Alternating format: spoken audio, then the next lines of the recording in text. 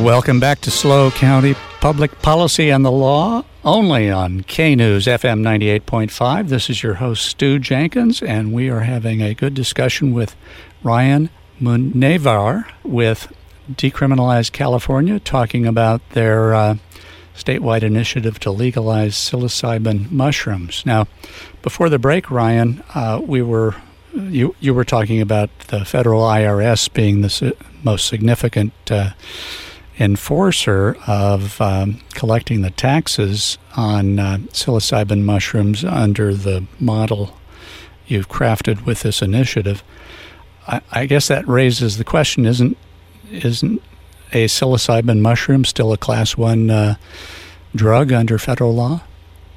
Well, actually, to clarify a few things, to go back, not to confuse, yeah. It definitely is still a Schedule 1 substance. That's a rescheduling issue. So it's a felony to grow it, it's a felony to possess it, it's a felony to sell it, isn't it, under federal law? To do everything, technically. So it's be under the category of gray market, which is quasi-legal, so it'd be local and legally available at the state level, but not at the federal level. And that's the same problem we have with cannabis right now. So that still screws up banking because banks are FDIC insured, and they don't want to deal with Schedule 1 substance. Yeah. And lose that insurance. And then you also have the issue with the United States Postal Service because that's controlled federally. So you're still not going to be able to ship it properly. People don't understand how much of a problem that is until you start to look into it. I just re-upped my malpractice insurance, and one of the basic questions is, do you make any of your money by servicing the cannabis industry? And taking cannabis industry clients, and if you do, well, they can't take your money. Or they can actually close your bank account if they find out about it after the fact, too. Seen that done here. It's quite a hassle. Mm-hmm. That's right. Yeah, but that's an issue there. And then as far as the taxation, basically work like this.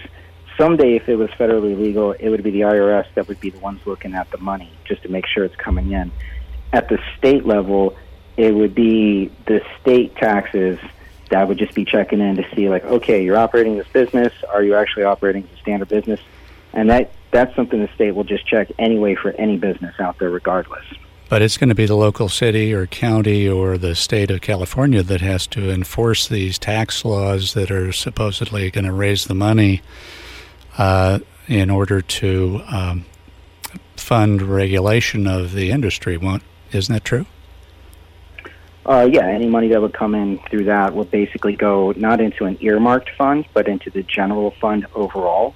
So any sales on any of these products, period, would go into that. So if the state of California wants to use it to buy a new park instead of funding auditors, they can do that, right? Yeah. Yeah. And so the other thing is there's kind of like a weird number you hear sometimes thrown around in Sacramento for how California works when it actually comes to the general fund. So basically it's 60-20-20. So 20% goes to enforcement of the laws, 20% goes to the nice things like parks and making sure we have clean water, and the other 60% actually goes back in through the unions, and that determines a lot of different government agencies of how they interact with the unions and business as a whole. Well, here's a question for you.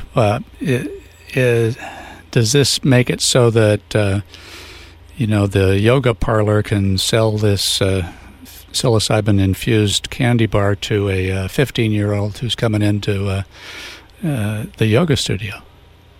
No, it has to be for anyone over the age of 21 in California. Who's going to enforce that, Ryan? That would actually have to be the local business practice as it is, just like who technically enforces it when you walk in through, like, cigarettes at a standard convenience store. It'd be ABC. Or no, not ABC. It would actually be the ATF, technically, using local. But that would be something where if somebody saw somebody doing that, they would probably alert the authorities saying, yeah, they're selling products to kids under the age of 21, just like booze and cigarettes. But so only 20% of the money collected off this tax, from what you were saying, is actually going to go into that enforcement. That's a general rule for the state. For the actual general fund. Yeah. That's basically, you put money in there, the state does whatever they want with that tax money to begin with, depending on how they sliced up the pie and allocated it. Now, in Prop 64, for instance, there was a provision that there could not be any billboard advertising on state highways that cross the California border or federal highways. And in fact, that was the part of the election code case that I handled here in San Luis Obispo County that got those billboards taken down.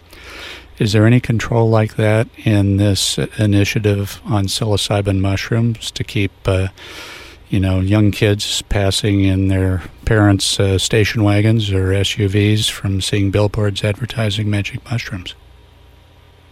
No, there's no restrictions on advertising whatsoever.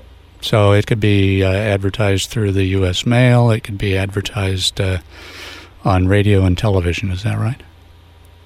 I'm not sure, because technically some of that's controlled by FCC. So if the FCC wanted to come down hard on it, they could come up with their own determination.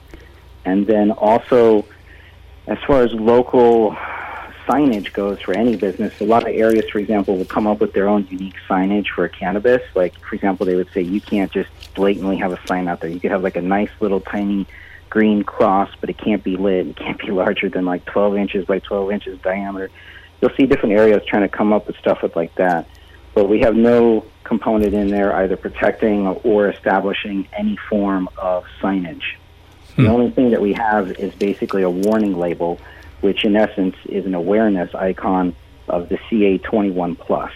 So if one of the purveyors of magic mushrooms wanted to come up with a cartoon character on a billboard with, the caterpillar from Alice in Wonderland, dipping into his magic mushroom, that'd be okay for kids to see, according to the initiatives. I wouldn't say it's good or bad, but the other thing is it'd be legal. If they are going to, it would be technically legal until somebody made a law saying it couldn't. Yeah. Okay.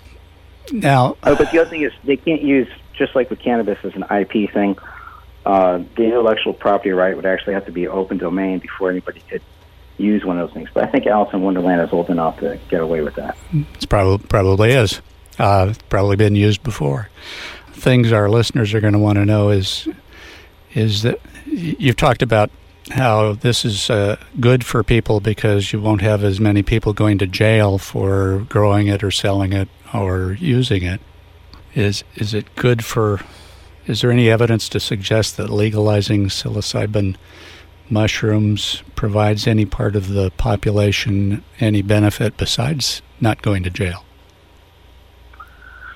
Yeah, there's a lot of people that really like to explore their own minds, and a lot of people, and I would say a lot of the research out there, it's not 100% conclusive, but it shows really strong indicators that magic mushrooms help with things such as depression, especially people that are resistant to standard medications and procedures that just didn't work. If they're like super resistant to those sorts of treatments, they've just shown quite a bit of benefit.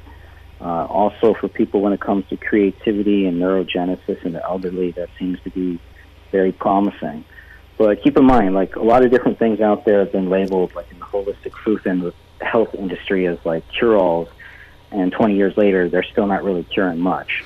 Well, yeah, there was a time when dentists were telling young men, smoke cigars and cigarettes. It's good for your gums.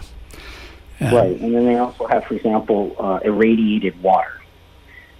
So, oh yeah, there's all sorts of cure-alls and snake oils out there. But from personal use and experience, it's been life-changing. It truly is extraordinary. So, even just small doses of microdosing seems to help people get through the day, and it's not like the coffee buzz you get, but it somehow like kind of picks up your brain activity, and yet you're still able to relax in some cases.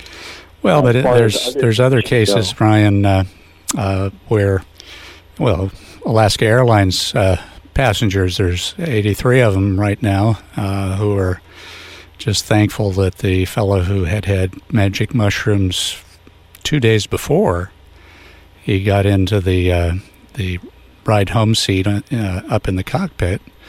They're just glad that other people were able to overpower him before he killed them after he turned off all of the engines. Now, I mean, there's anecdotal stories about people on magic mushrooms doing really dangerous things for themselves and others, aren't there? Yes, there are, and so here we'll get into that. Back in the day, a lot of that was technically propaganda. What happened with the gentleman on the airplane, there was a lot of things going on. He was depressed for 6 years, still allowed to fly by Alaska Airlines. One of his friends had recently just died. And the thing is, if you take magic mushrooms, they basically 65% of the material... Ryan, we're coming up on another one of those hard breaks. I'm sorry. We're going to continue talking about the pilot on the Alaska Airlines right after this break.